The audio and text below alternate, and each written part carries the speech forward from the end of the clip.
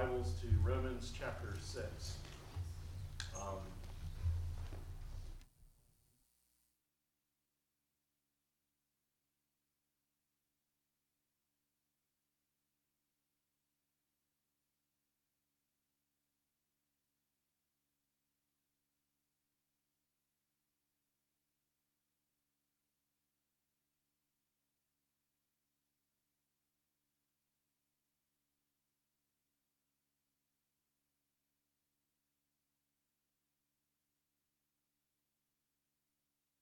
So, hey, I heard it that time. Did you get it that time? Sandy, you with me over here? Yeah. You really experienced a living illustration of that this morning. One joke I could have made coming up here was, boy, Darren really earned his pay this week. And the reality is Darren is a non-staff elder. He doesn't get paid at all. He works a full-time job, and this week I know specifically he worked a full-time job, and then he and I met as we meet as our practice every other Friday as elders. We get together and frankly we talk and express concern about you guys and work through church life. And so we spent 2.5 hours doing that Friday on his day off. And then he went and had a discipleship meeting with somebody. And then I called him late last night and he said, yes, I'll lead singing, which you are much more grateful for that than you realize. He's now teaching children's church, and he's going to lead our prayer time afterwards.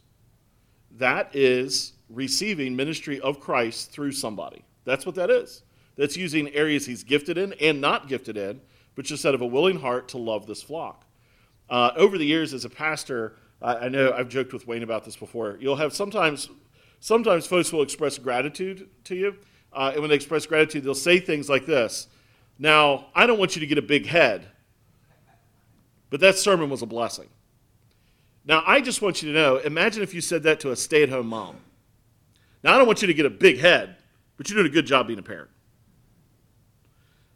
Father's Day. I don't want you to get a big head, but you're a good dad. I don't want you to get a big head, but you're a great employee.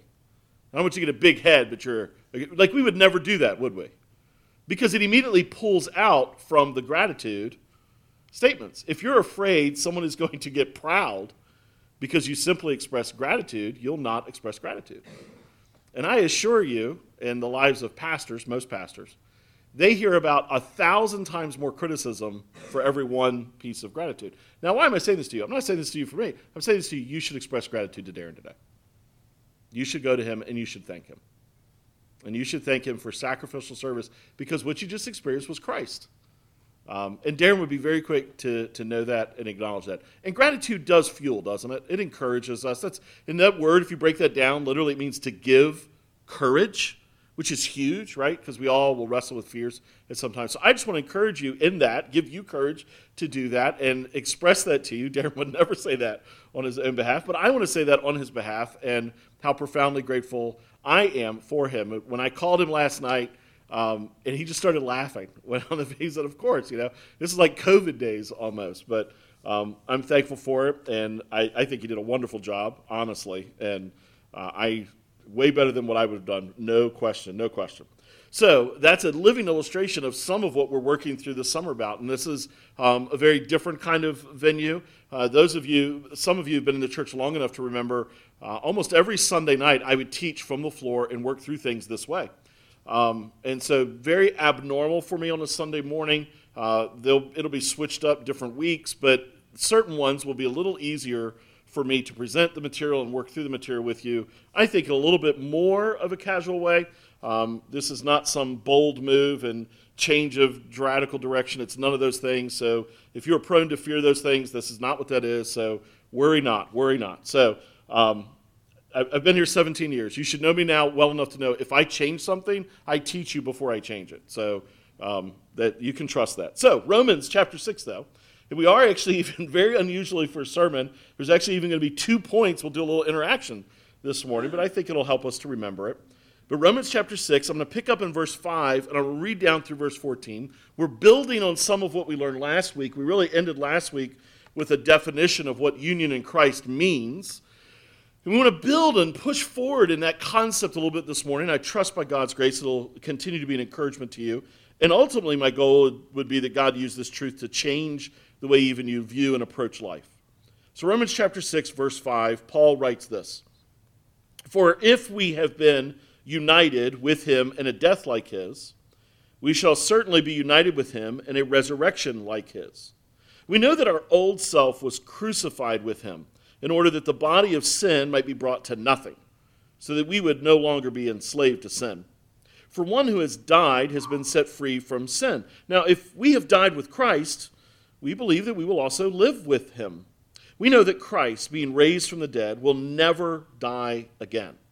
Death no longer has dominion over him. For the death he died to sin, once for all. But the life he lives to God. So you also must consider yourselves dead to sin and alive to God in Christ Jesus. Let not sin therefore reign in your mortal body, to make you obey its passions. Do not present your members to sin as instruments for unrighteousness, but present yourselves to God as those who have been brought from death to life, and your members to God as instruments for righteousness. For sin will have no dominion over you, since you are not under law, but under grace. Can't win this morning.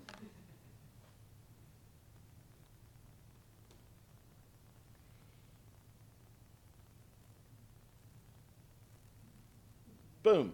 Look at this. It's amazing. Satan does not want you to get this information this morning. That's how I take that. That's how I'm interpreting that. Big idea this morning wants to walk away with. Union with Christ is a spiritual truth that we need to and we can connect to our daily struggles. I'm not interested in part of the reason that when I went to seminary, I got a master's degree in counseling. First because my own life was a mess and I needed to figure out how does life work. But also because whenever I preached or taught, I wanted to make it real to people. I wanted them to be able to understand, what do I do with this? Not just high-powered, oh, here's living in the clouds, ivory tower kind of thinking. And union with Christ is one of those. Union with Christ, in my original concept of why I even started on this project and this journey, is because it has everything to do with identity. How you and I think about who we are. And primarily as Christians, we should think of ourselves as Christ in us and us in Christ. And that's why last week the most critical question out there is, who are you? Are you in Christ or not? And the doctrinal term for that is union with Christ. But it really has everything to do with identity. So union with Christ is a spiritual truth. It really is. That's unavoidable. It's from the Bible. It's a biblical truth. It deals with our spiritual lives. But we need to, and we can actually connect that to the way you and I do daily life. In preparing to teach my teenagers to drive, we've had multiple conversations about mirrors and their purpose and rules of the road, how a car works, and the power of brakes over gas before we ever got in the car. And then when we even got in the car, one of the very first things I did to prove some of this to them was I had them sit down, put their seatbelt on, adjust all the mirrors, figure out how to turn the car on, put their foot on the brake, one foot on the brake, which you never drive this way, but one foot brake mashed down, and the other foot slammed the gas pedal to the floor. Guess what your car does? Nothing. It sits right there and the engine revs high. Brakes are stronger than gas. They just are in a car. That's why even if your brakes fail, if they overheat, you can use the emergency brake and you'll be able to bring your car to a stop. I say that not just theoretically, but I've been there, unfortunately. But you load them with all of this information before you ever put them in the seat behind the wheel with keys. There's lots that they need to know. Now, like all of us, it's not uncommon. I certainly was this way. Because I had so much knowledge, I thought knowledge was the practical. I thought I could just get in a car and drive because I understood how it worked. I thought I could just shift gears and learn on a stick shift just because I understood how it worked. But we all understand there are these kind of two parts to everything in life. There is the information download that we need, and there's the actual practical use of that information. Knowing is not the same as doing, is it? And that is true in our spiritual lives as well. And so what Paul is going to be doing this morning is trying to build that connection. I want to give you lots of information. I want you to remember this and think this, but I want to begin the process of helping you put this into practice. Now, scientists already know that the more we do that, the better we get at it. The more we do apply what we know, think, the more we remember, the deeper it gets ingrained, and the easier it becomes as a habit pattern. The problem is, like lots of information, it's not uncommon as we get information to think, do I really need that? Is this really necessary? Is this really helpful? I'm sure everyone in this room has sat in a class of some kind, whether it was in grade school or middle school, high school, or college, maybe even on a job when someone's giving you information, and you've been thinking, what good is this to me? I'm never going to use this. There was a time I had the periodic table memorized. I had to pass an 8th grade science test. I don't remember the periodic table. I remember sitting through algebra classes thinking, I'm never going to use this. For some of you, maybe it was history classes. Who cares? I had 2 years of French. Bonjour, there you go. Like, there are things that our brains can only hold so much information, so we are subconsciously always evaluating, is this really information that I need? What's this going to do for me? And so, what if you ask that about union with Christ?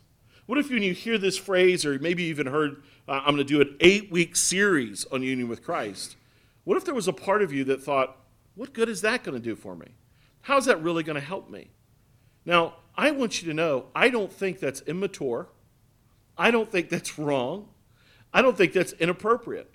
I think that actually sets the stage for me to be able to do a much easier job by proving to you that it matters. Because one of the other things that we've learned is if you can create an obstacle and then overcome it with people, they tend to remember it better. They tend to engage with it a little bit better. So let's ask it together. What practical use is there for me to understand union with Christ? You might even be sitting here thinking things like this. I need help overcoming sin. I've got this habitual sin issue in my life, Steve, that I need help with. How is union with Christ going to help me with that? I need help in how to do my singleness. I need help in how to parent, how to do my marriage, how to resolve conflict with others. I need help in how to make financial decisions, how to choose a career. I need help how to handle my obnoxious neighbor, Steve. Is union with Christ able to do any of that with me or for me? Can it actually help me with where I'm living every single day? I need help with my anxiety, my depression, my anger, my lust, my bitterness. I need help just with dealing with my past. Can union with Christ help me with that? Well, I just want to point out, in each of those that I just threw out there, what you're asking about are actions. You're actually asking about, what do I do? What do I do in my singleness? What do I do in my marriage? What do I do in my decision making? What do I do in my career? What do I do in my education? What do I do, Steve? But what I want you to know is to understand how to deal with your obnoxious neighbor. To understand how to deal with your sin, I've actually got to pack a lot of information into you, then build the bridge before we can get to the connection. Otherwise, it would be like telling you nothing, getting in a car with you, handing you the keys and saying, go. And we're both dead in the next 3 minutes, aren't we? Because without the information to put into practice, you're guaranteed to fail. What if then your struggles and my struggles in all those areas has a lot less to do with how hard we're trying and has a lot more to do with what we don't understand? Well, you know what that gives me? Great hope. Because then I'm like, well, then teach me, Jesus. Teach me. And I feel a lot more like one of the disciples looking at Jesus saying, where else would we go? You alone have the words of life. Well, I'm not promising you too much to tell you that union with Christ lies at the very core of all of those things. And so I'm burdened to help us to understand that for my own life as well as for yours. So, I had a boss one time. I know it wasn't original with me, but he used to say this: if you aim at nothing, you'll hit it every time. So we want to aim at something very specific. I've got 8 weeks to try to even convince you more of what I just said to you and help all of us grow and change in these areas. But this week, we're going to aim at a very specific target, very narrow target. We want to know the difference between the spiritual and the practical aspects of union with Christ. Where is this spiritual understanding, thinking, reality, and where is this line between how it applies to my life and what I do with it? So we want to move from, in this case, theological, not just theoretical to the practical and everyday reality. So, union with Christ is a spiritual truth that we need to and we can connect to our daily struggles. And we can actually do this in Romans chapter 6, verses 5 through 14 this morning. So first of all, we see that it's a truth that's declared. Now, there are many ways we can present the gospel to people, and many appeals that you've probably heard at various times in your life, maybe even appeals that were made to you when you came to Christ. We could look at someone and say, you need to repent and believe. Jesus says this in Mark 1:15. The apostles say this. This is a common phrase of their call to the gospel, the call to someone to get saved, to come away from their sin and come to Jesus. You need to repent, turn from your sin, turn from the way you think about sin, turn from the actions of sin, turn from the heart of sin, the affections of sin, being ruled by sin. You need to turn from it, repent. You need to believe on Christ. You need to believe what Christ said. You need to believe what Christ did. You need to believe on what Christ has claimed and what Christ has called you to. Repent and believe, and that's expressed in following. Well, we could call someone to the gospel by saying that. Will you repent and believe? I've had the opportunity to preach in a number of different places, everything from homeless shelters to prisons to street preaching in Madison, Wisconsin, one of the most liberal cities in the nation, getting yelled at by drunks and homeless people. That was fun. To a top-tier prison outside of Baltimore, preaching to lifers, rapists, murderers, multiple murderers, gang members, gang leaders, to churches and Christian schools, at camp settings where they go to a Christian school so they just assume they're all saved. And it's not uncommon that I've called them to repent and believe. If you've been in our church for any length of time, you've heard me say, repent and believe. That's one of the ways we could call people to the gospel. And when we do that, we are emphasizing the words of Christ and the words of the apostles and how they present the gospel. I don't think it's the only way you can do it, though. You certainly can call somebody to pray what we would commonly call the sinner's prayer. God, I know that I'm a sinner. I know that my sin deserves hell. I'm under your judgment. I believe that Jesus has died for me and rose again. And he says, if I will confess my sins and turn from them and believe in you, I'll be saved. Will you save me? That would be commonly what we would call the sinner's prayer. Lots of people even will do that in a way that says, repeat after me. I think the most prominent and popular one that did that was Billy Graham. And he would commonly lead people through the sinner's prayer. There's a fair amount of debate about the sinner's prayer that way. Because just we understand that anybody can say words. And so the risk is you say, repeat after me, you say the words, you get to the end and say, now if you said that and believe that you're saved, well, that's a little bit of that's risky to say that. The reality, though, is lots of people have been saved that way. God has saved people. So we're going to be careful in our judgment, even while we're discerning. But what that does do is it emphasizes the need for confession and calling to God. That's unmistakable. The Bible says you must confess your sin, and you must call upon God to be saved. So at the core, it's emphasizing that. That's not wrong. We might say a gospel plea would be submit to the lordship of Christ. And Jesus makes this very clear when he says, take up your cross and follow me. That's how he's presenting the gospel to somebody. Take up your cross, follow me. And so it has packed into it that you're a sinner, you now follow Christ, you're turning from your sin, you're obeying, you're repenting, you're believing. But we could use any of these. Probably the one that's my personal least favorite is ask Jesus into your heart. Commonly used for children. It's my least favorite. It's probably the one I heard the most growing up myself in church. I'll never forget, literally, our church, because our church growing up, they never refurbish. You literally could find the pew with my teeth marks on it, teething in the church. I was in church every day, every week. It felt like every day. Twice on Sunday, oftentimes twice in the midweek, different church activities. And that's the one I heard the most. It's one that you don't find in the Bible. All the others you at least find references in the Bible. But I will say this, what it's trying to emphasize is the affectionate relationship. That's what it's trying to emphasize, an internalizing of the truth. And so my purpose this morning is not pass judgment on these or say this is the one you should use. I do want to turn it, though, to Romans 6. Romans 6:5, Paul says this about salvation.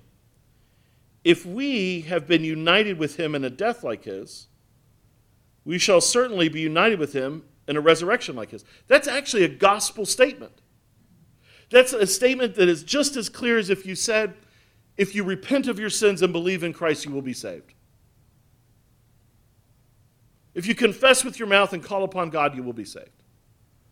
It's just as clear. If we have been united, baptized, it said in Romans 6 earlier, put into Jesus' death, then we have been baptized, immersed, put into Jesus' resurrection. So, let's brainstorm for a minute. Here's one of your options. You're like, Sunday morning, Steve, my coffee's just now sinking in.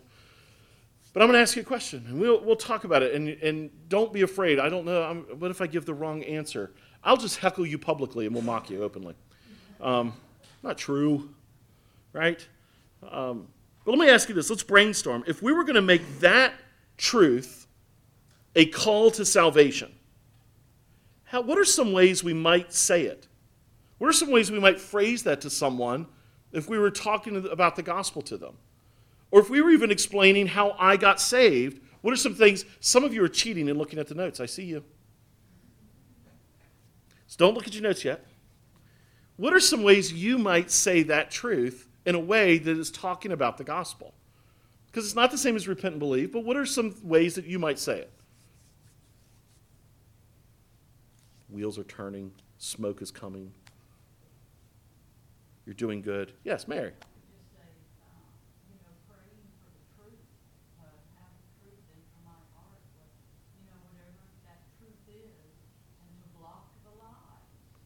That's great. The truth of Christ, pray for the truth to come in. Like when we are united with Christ, it is the truth of Christ put into us. Absolutely. That's one way we can express it. Absolutely. Thank you. Thank you. Somebody else. How else could we say this?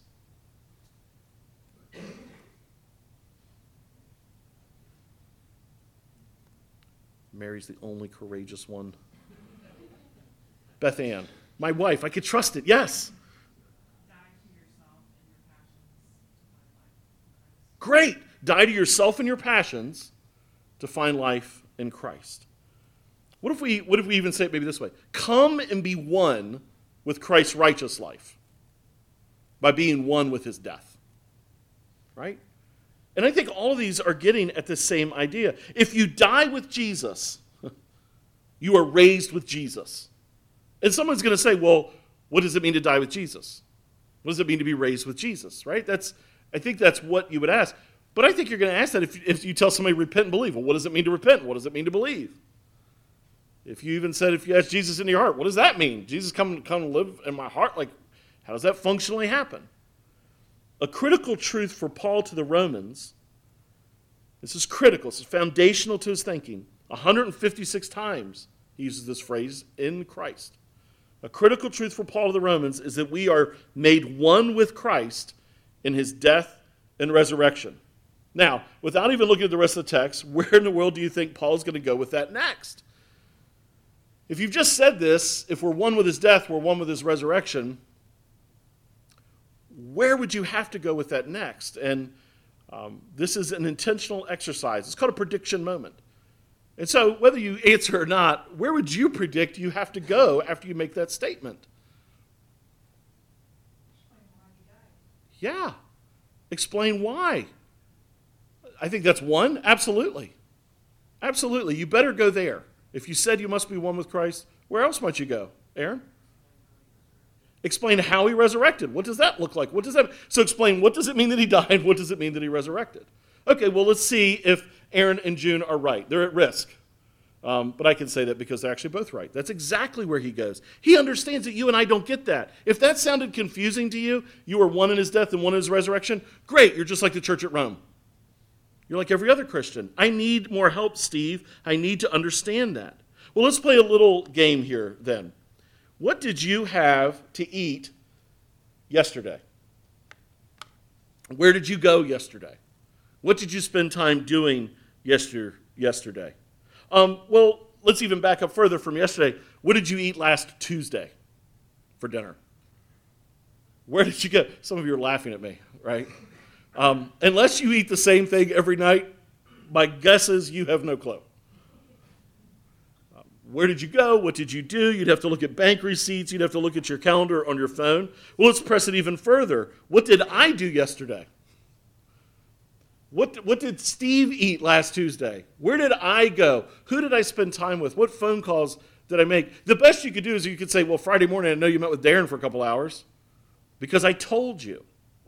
What if we press it even further? What did the president do? Where did he go? What did he spend time doing? What did he eat? Like, the reality is this. If you don't know, you can't answer. So if I tell you to remember something, I better tell you what to remember, or it becomes a fruitless exercise. Here's the answer with where Paul goes with this next. Before he can apply this vital truth of the believer being united with the death and resurrection of Christ practically, before he can make that link to what we do with this truth, he has to make sure that we know what to remember. When I'm sitting with one of my children teaching them to drive, and they've both done fantastic. Every driving instruction involves some fear at some moment, whether it's earned or deserved or not, but they've actually both done fantastic. It's not uncommon when we sit in the car, I'm asking them, do you remember this? Do you remember this? Did you remember to click your seatbelt? Did you remember to adjust your mirrors? Did you remember to stay on the right side of the road? Do you remember you need to stay to the left of the center of your lane? Do you remember stopping distance? Like, there's all these questions because until it's seated permanently, till they get to the point, like most of us that are adults that drive, that it's muscle memory, you have to keep reminding them, and they can't remember what they've never been taught. You ever had a teacher give you a quiz before they ever taught you information? That can be an effective teaching tool if it's not used as a grading mechanism. Because it can help the student know what they need to know. Because all of us tend to walk into situations with a little bit of arrogance. I already know this. And so pre-quizzes can help reveal, I don't know this. I need to learn this. If you attach a grade to it, though, it's discouraging to a student. It makes them angry. But you've got to get people to a point where they realize, I don't know. And maybe I don't even know what I don't know. So where Paul is going to go is he wants to make sure all that truth is in there, that we remember what we're doing before he can tell us what to do. And so the way I can do that for us this morning as we work our way through these verses more systematically is give us a little bit of a chart that's going to help us. And what we're going to do is we're going to focus on the left side of this chart first, and then we're going to focus on the right side of this chart. Because as is typical for Paul, if you've ever read Paul and you're like, man, that just seems confusing. That seems way wordier than it needed to be. Paul, it would have been nice if you unpack that. He does that here. This is dense. It can be tricky. It can feel confusing just on first read through. And so I hope that this chart will help us to understand it. On the left side, I've highlighted what it means in the verses and some of the phrases where he's emphasizing what it means to be united in the death of Christ. What does that mean? On the right side, which we'll look at in a few minutes, is what it means to be united in his resurrection. And so we'll kind of work through, first of all, death ends the body of sin. We go back to our passage, Romans 6, verse 5. If we have been united in a death like his, we shall certainly be united with him in a resurrection like his. We know that our old self was crucified with him in order that the body of sin might be brought to nothing, so we would no longer be enslaved to sin. Death ends the body of sin. He's saying that we are all born sinners. He's saying that Jesus had a flesh, a physical form. Jesus' physical body died. Our spiritual body dies in Christ. And our first question that would be, well, how does that work? And so Paul's like, I know an illustration that's going to help everybody out. I'll use slavery as an illustration. Slavery in Paul's day and in Roman days was substantially different than slavery in the United States. And so that's hard because we tend to think only slavery in the United States as opposed to Roman slavery, and there are a couple of differences that take place. Slavery in the United States was rarely, if ever, based on economic means. In other words, you didn't sell yourself into slavery, you were stolen into slavery. Slavery in Roman days, you could be stolen into slavery, but it was just as common and even more common that slavery was a result of some kind of economic disaster that you sell yourself into slavery. Slavery in the United States, you really couldn't buy yourself out of it. It was an impossibility. Slavery in Roman days, it was an ever-present possibility to buy yourself, manumission, to buy yourself out of slavery. So there are some key differences. Slavery in the United States, you were treated as subhuman. Slavery in Roman days, you were not viewed as less than human. You were viewed as a human choosing an economic route or having been compelled into this. The dehumanization happened when they punished criminals. And so there are some key differences. Slavery in the United States was race-based. Slavery in Roman days was not race-based. And so there's all these differences, but the idea, though, that one person is owned by another, therefore under their complete control, is the same. Like, that exists. There were no legal protections for Roman slaves. They had no legal standing. And so Paul thinks the illustration I can use here to help us understand death in Christ, spiritual death, is slavery. And so this is what he presses in. And you actually see this in a number of ways that he communicates this illustration from slavery. You see it in verse 6, verse 9, and verse 12. So let's just point those out. We know that our old self was crucified with him in order that the body of sin might be brought to nothing, so that we would no longer be enslaved to sin. Here's what he's saying. When you and I are lost, we are under the power and the control of sin. We're enslaved to it. What sin says to do, we do. Now, people struggle with this sometimes because they're like, I'm not as bad as I could have been. Right? I was no Hitler. Paul's not saying that everyone's slavery to sin compelled you to do the ultimate evil all the time. He is saying, though, that you were under its power and it did rule you so that you couldn't do the opposite. What's the opposite of it? Live righteously. You couldn't. You and I, as sinners, can never live righteously. It's not in our power. It's not in our ability. This is why it's depicted as being dead in sin, but made alive in Christ. Dead people don't do living people things. They don't make ramen for lunch. They don't walk around. They don't make cards for Mother's Day. They don't celebrate Memorial Day. They don't do things. They're dead. When we are in sin, we are thoroughly corrupted. A theological phrase for that is total depravity. That doesn't mean we live out the totality of our depravity. What it means is that we are completely depraved in our mind, our will, and emotions. We are, and this is the best illustration Paul could come up with, and since the Holy Spirit is speaking through Paul, it is the best illustration. We are enslaved to sin. Well, then, how do you get out of slavery if you're under its power and control?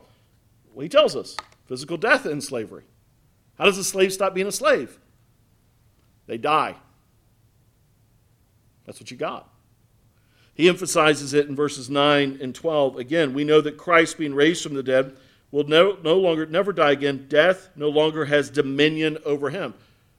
If you're in the Roman days and you're a slave, and your master's saying, bring me more wine, bring me more food, go out and work the fields, come back in and clean my house, come wash my feet. And you spend all day out working in the field, you're malnourished, you are dehydrated, then you come in and you physically need to sit down and rest, and your master says, come, bring me my wine and wash my feet, and you drop dead of a heart attack.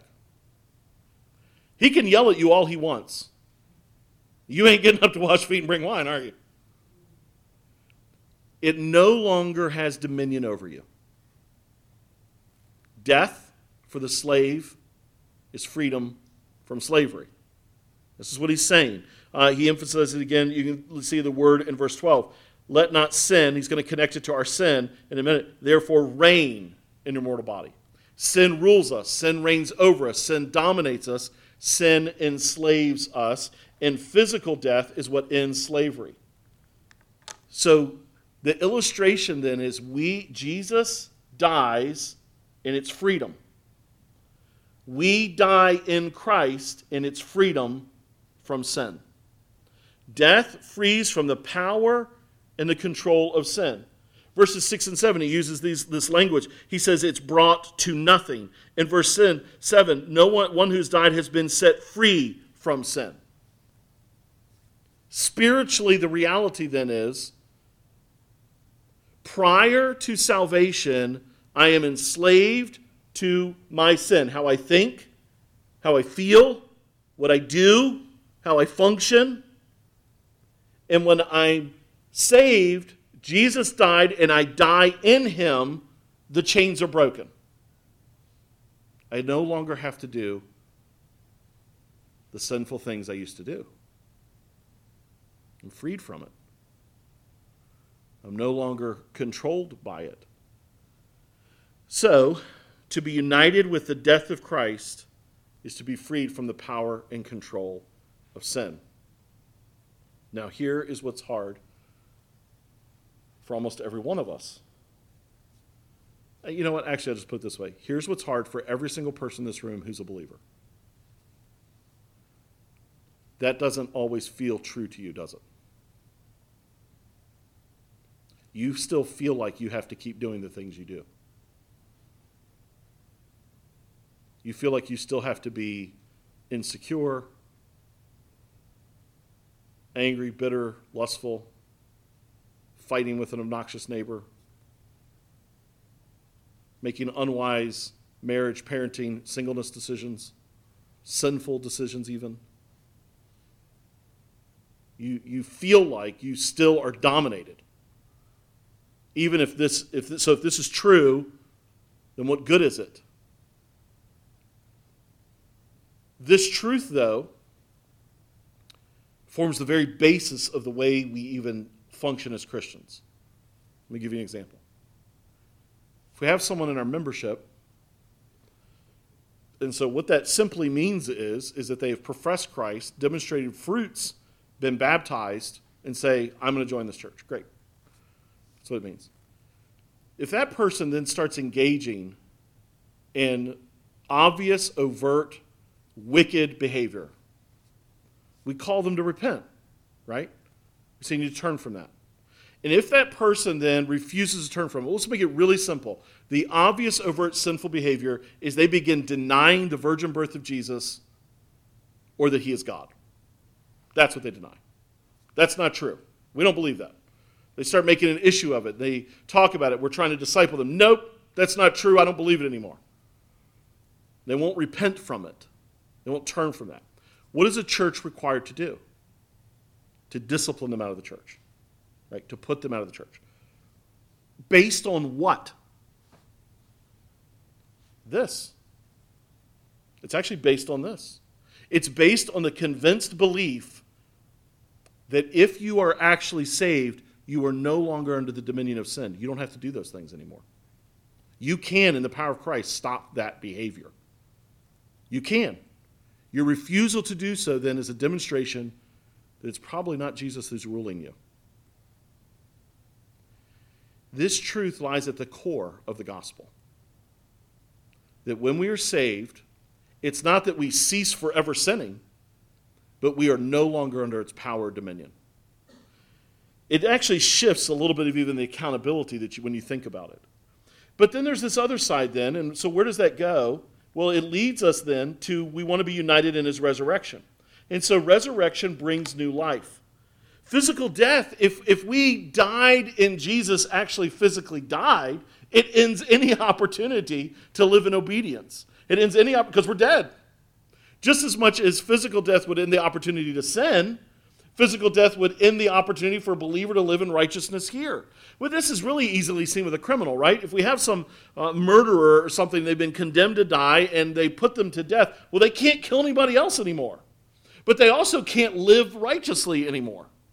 Like, it's over. It ends. Now we're in eternity. And so resurrection in Christ is a demonstration that we have died to the power and the control of sin over us, but we've also now in Jesus been resurrected in him to live in newness of life. To be united in resurrection is to be united in service to God. Resurrection then signals freedom.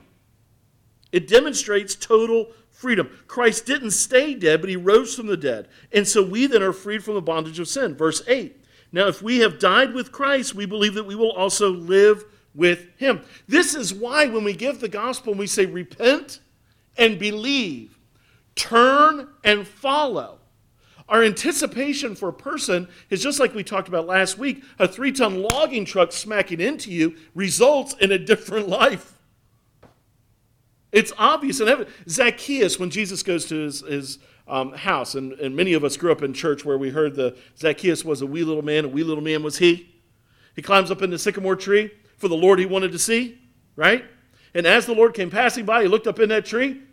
And what's he say? Zacchaeus, you come down, I'm going to your house today. They get to Zacchaeus' house, who has short man syndrome, and he's wielded power in an ungodly way, and he's stolen money from all kinds of people. He's now in the very presence of Jesus. We're not even told of the gospel plea that Jesus makes to him. What we're told is suddenly Zacchaeus says, I'm a wicked man, and I've stolen money. I'm paying back 7 times what I've stolen. I'm giving it all back, and I won't do it anymore. And Jesus recognizes salvation has come to this man. Why? Because he is now different.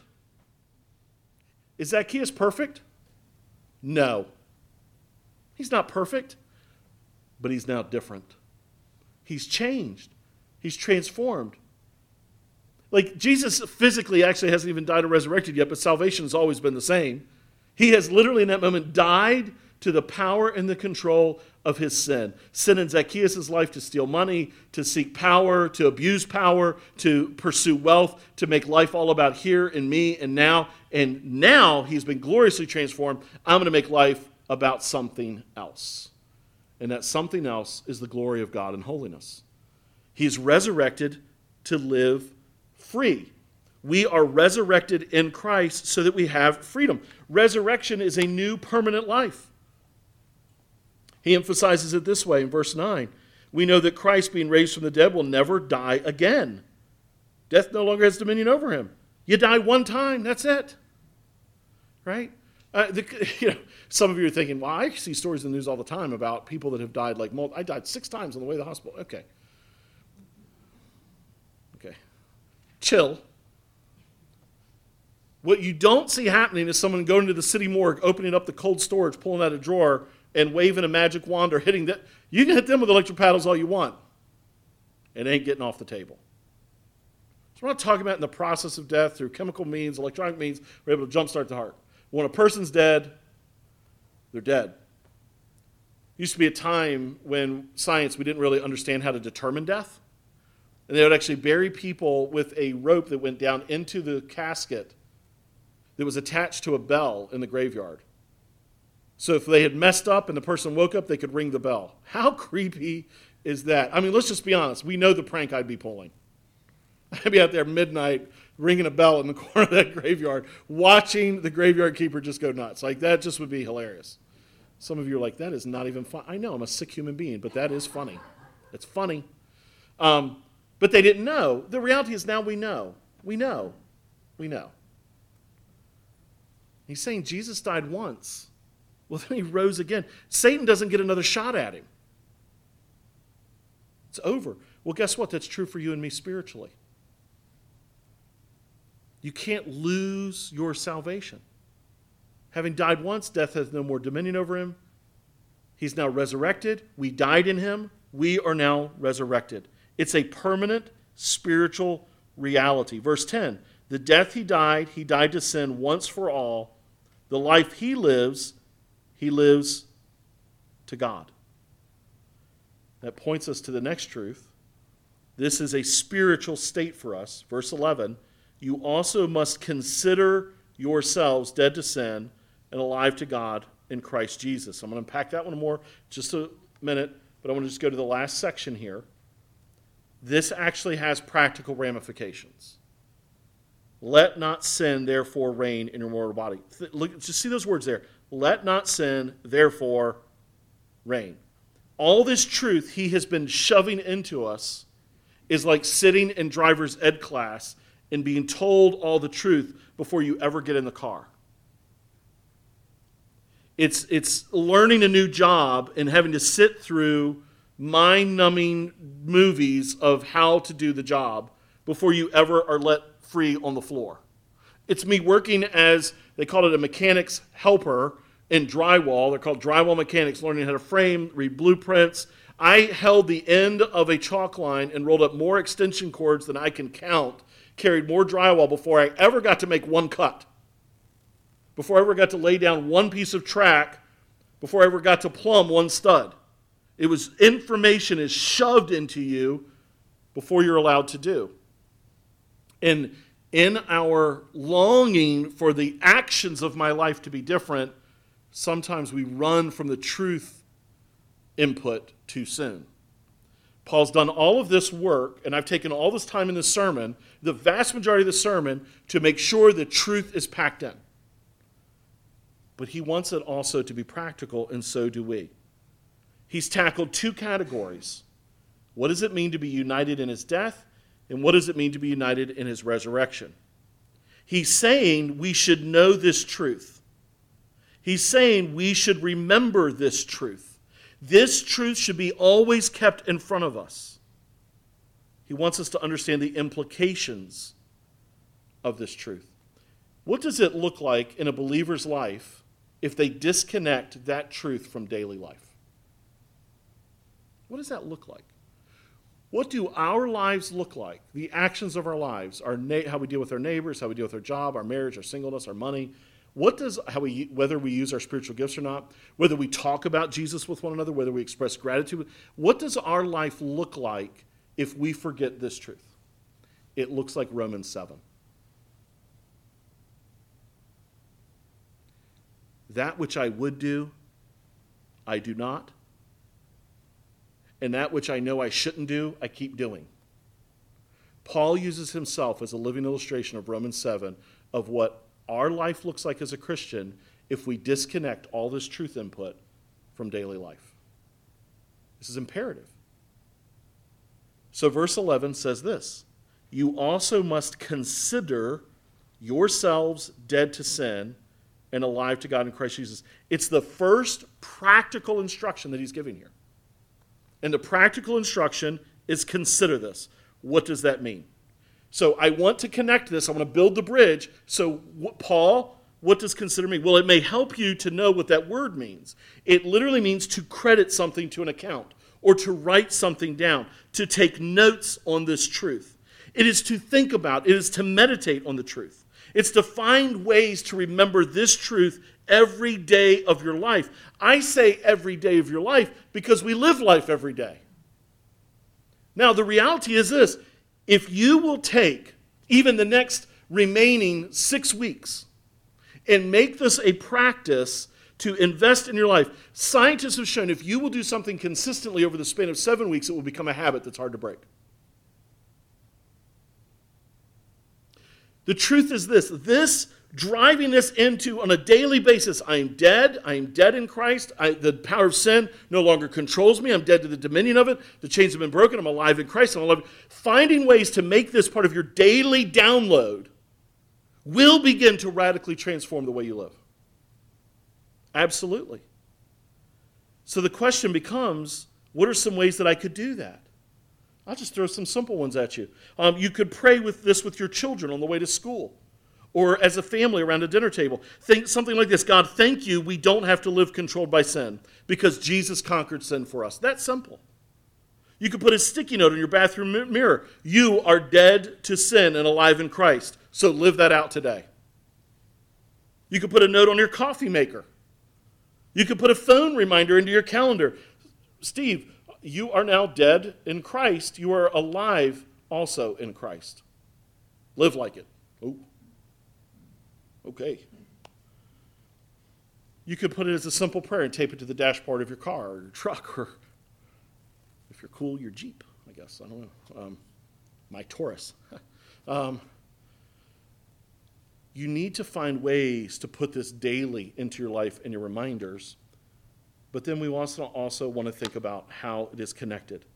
It is immensely practical. Paul talks now about a believer not yielding their members as instruments of unrighteousness. Let not therefore, verse 12, let not sin therefore reign in your mortal body to make you obey its passions. Do not, and this is super radical, do not present your members as sin as instruments for unrighteousness, but present yourselves to God as those who have been brought from death to life, your members to God as instruments for righteousness. For sin will have no dominion over you, since you are not under law, but under grace. He is saying we should think of our physical bodies, our hands, our feet, our eyes, our mouths, as instruments. And you could take that word and you could actually translate it two ways. You could translate it like a garden tool and a garden implement. Don't yield your hands like wheelbarrows, like hoes, like rakes for unrighteousness. There's another way you could translate the word that I found more helpful in my memory bank. You could also translate it as weapon. Oh. Don't yield my hands, my mouth, my eyes, like swords and spears for unrighteousness. Suddenly it makes wonderful sense when the most common example, when Jesus and the apostles want to demonstrate what it looks like for sin to be in us coming out of us. Now think about this. Sin in us coming out of us is what it means to be in the flesh, as opposed to union with Christ, Christ in us coming out of us. The illustration they go after the most is our tongues. What does Jesus say? Whatever's coming out of your mouth is what is in your heart. And so that's actually the easiest one we could go to. We could actually think of it this way. Our words express whether we are living out the reality of death or life in Christ. Proverbs talks a lot about our words and our tongues being weapons, swords, arrows, spears. James addresses the destructive power like a flame that starts a forest fire. When we sin, damage happens. There's damage to our relationship with God and others and to ourselves. Paul is telling us that the powerful truth of our union with Christ plays a critical role in these physical bodies becoming powerful weapons for the good of God. What is the critical reality of this in verse 14? That I no longer have to use this body as a slave to sin. I no longer have to be ruled by it because I'm now under grace. What does that look like in real time? I could try to explain to you, but I think John Piper in a devotional he gave does a wonderful job with that. Of course, it's not going to play now. We even tested it beforehand. Try it one more time here.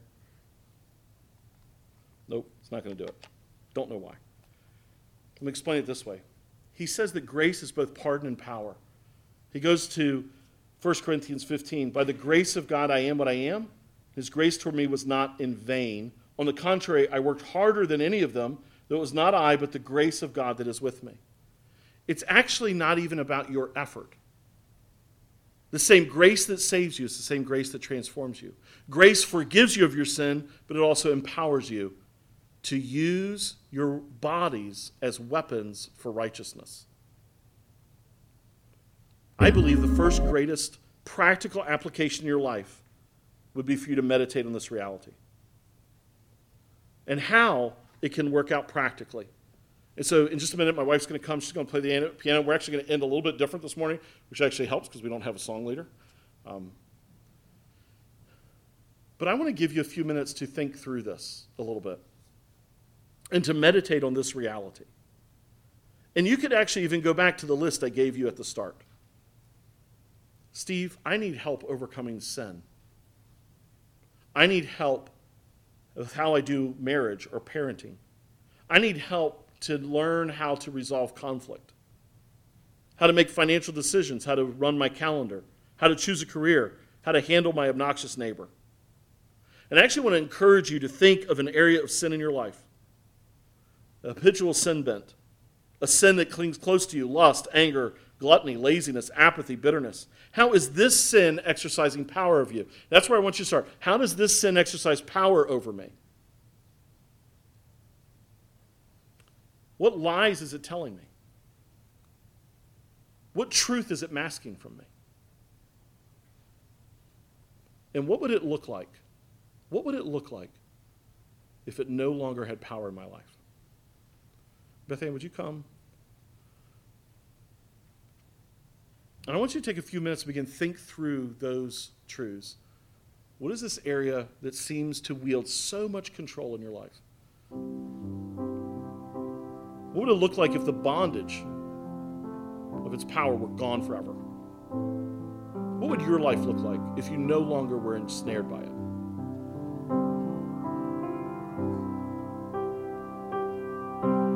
What would it look like if that constant cycle of arguing with that person in your life was broken, how would you describe what that relationship would look like?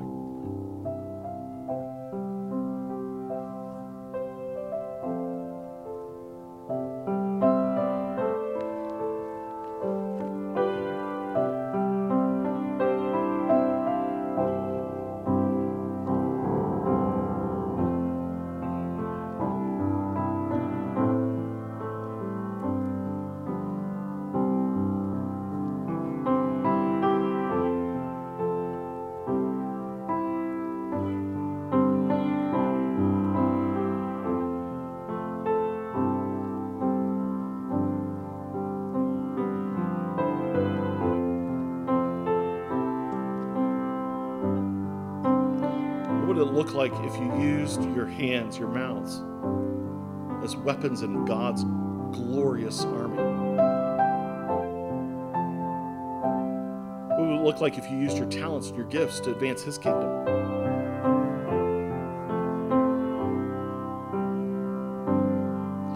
What would it look like to no longer be afraid or anxious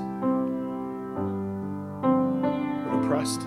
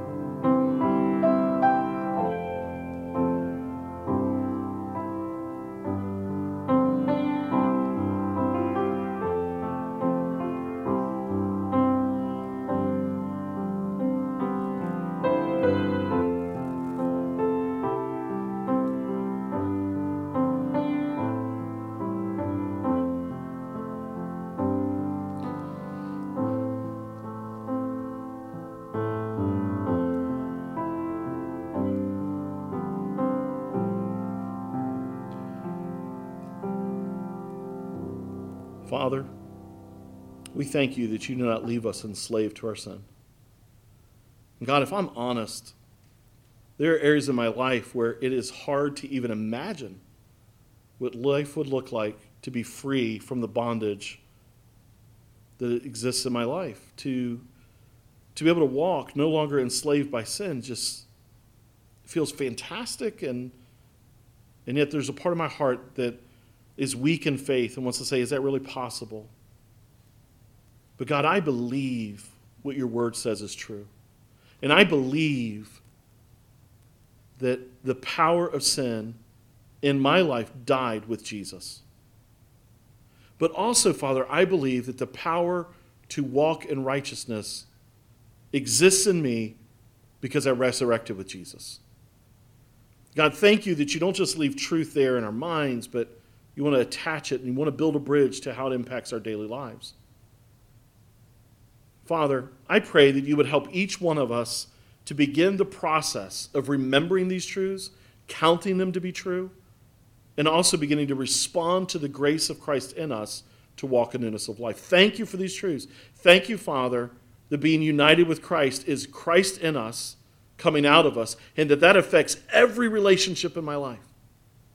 Father, help us to be a people who embrace, who deepen our understanding, and respond to that truth in a profound way. We pray this together in Christ's name. And all God's people said, Amen. You are dismissed.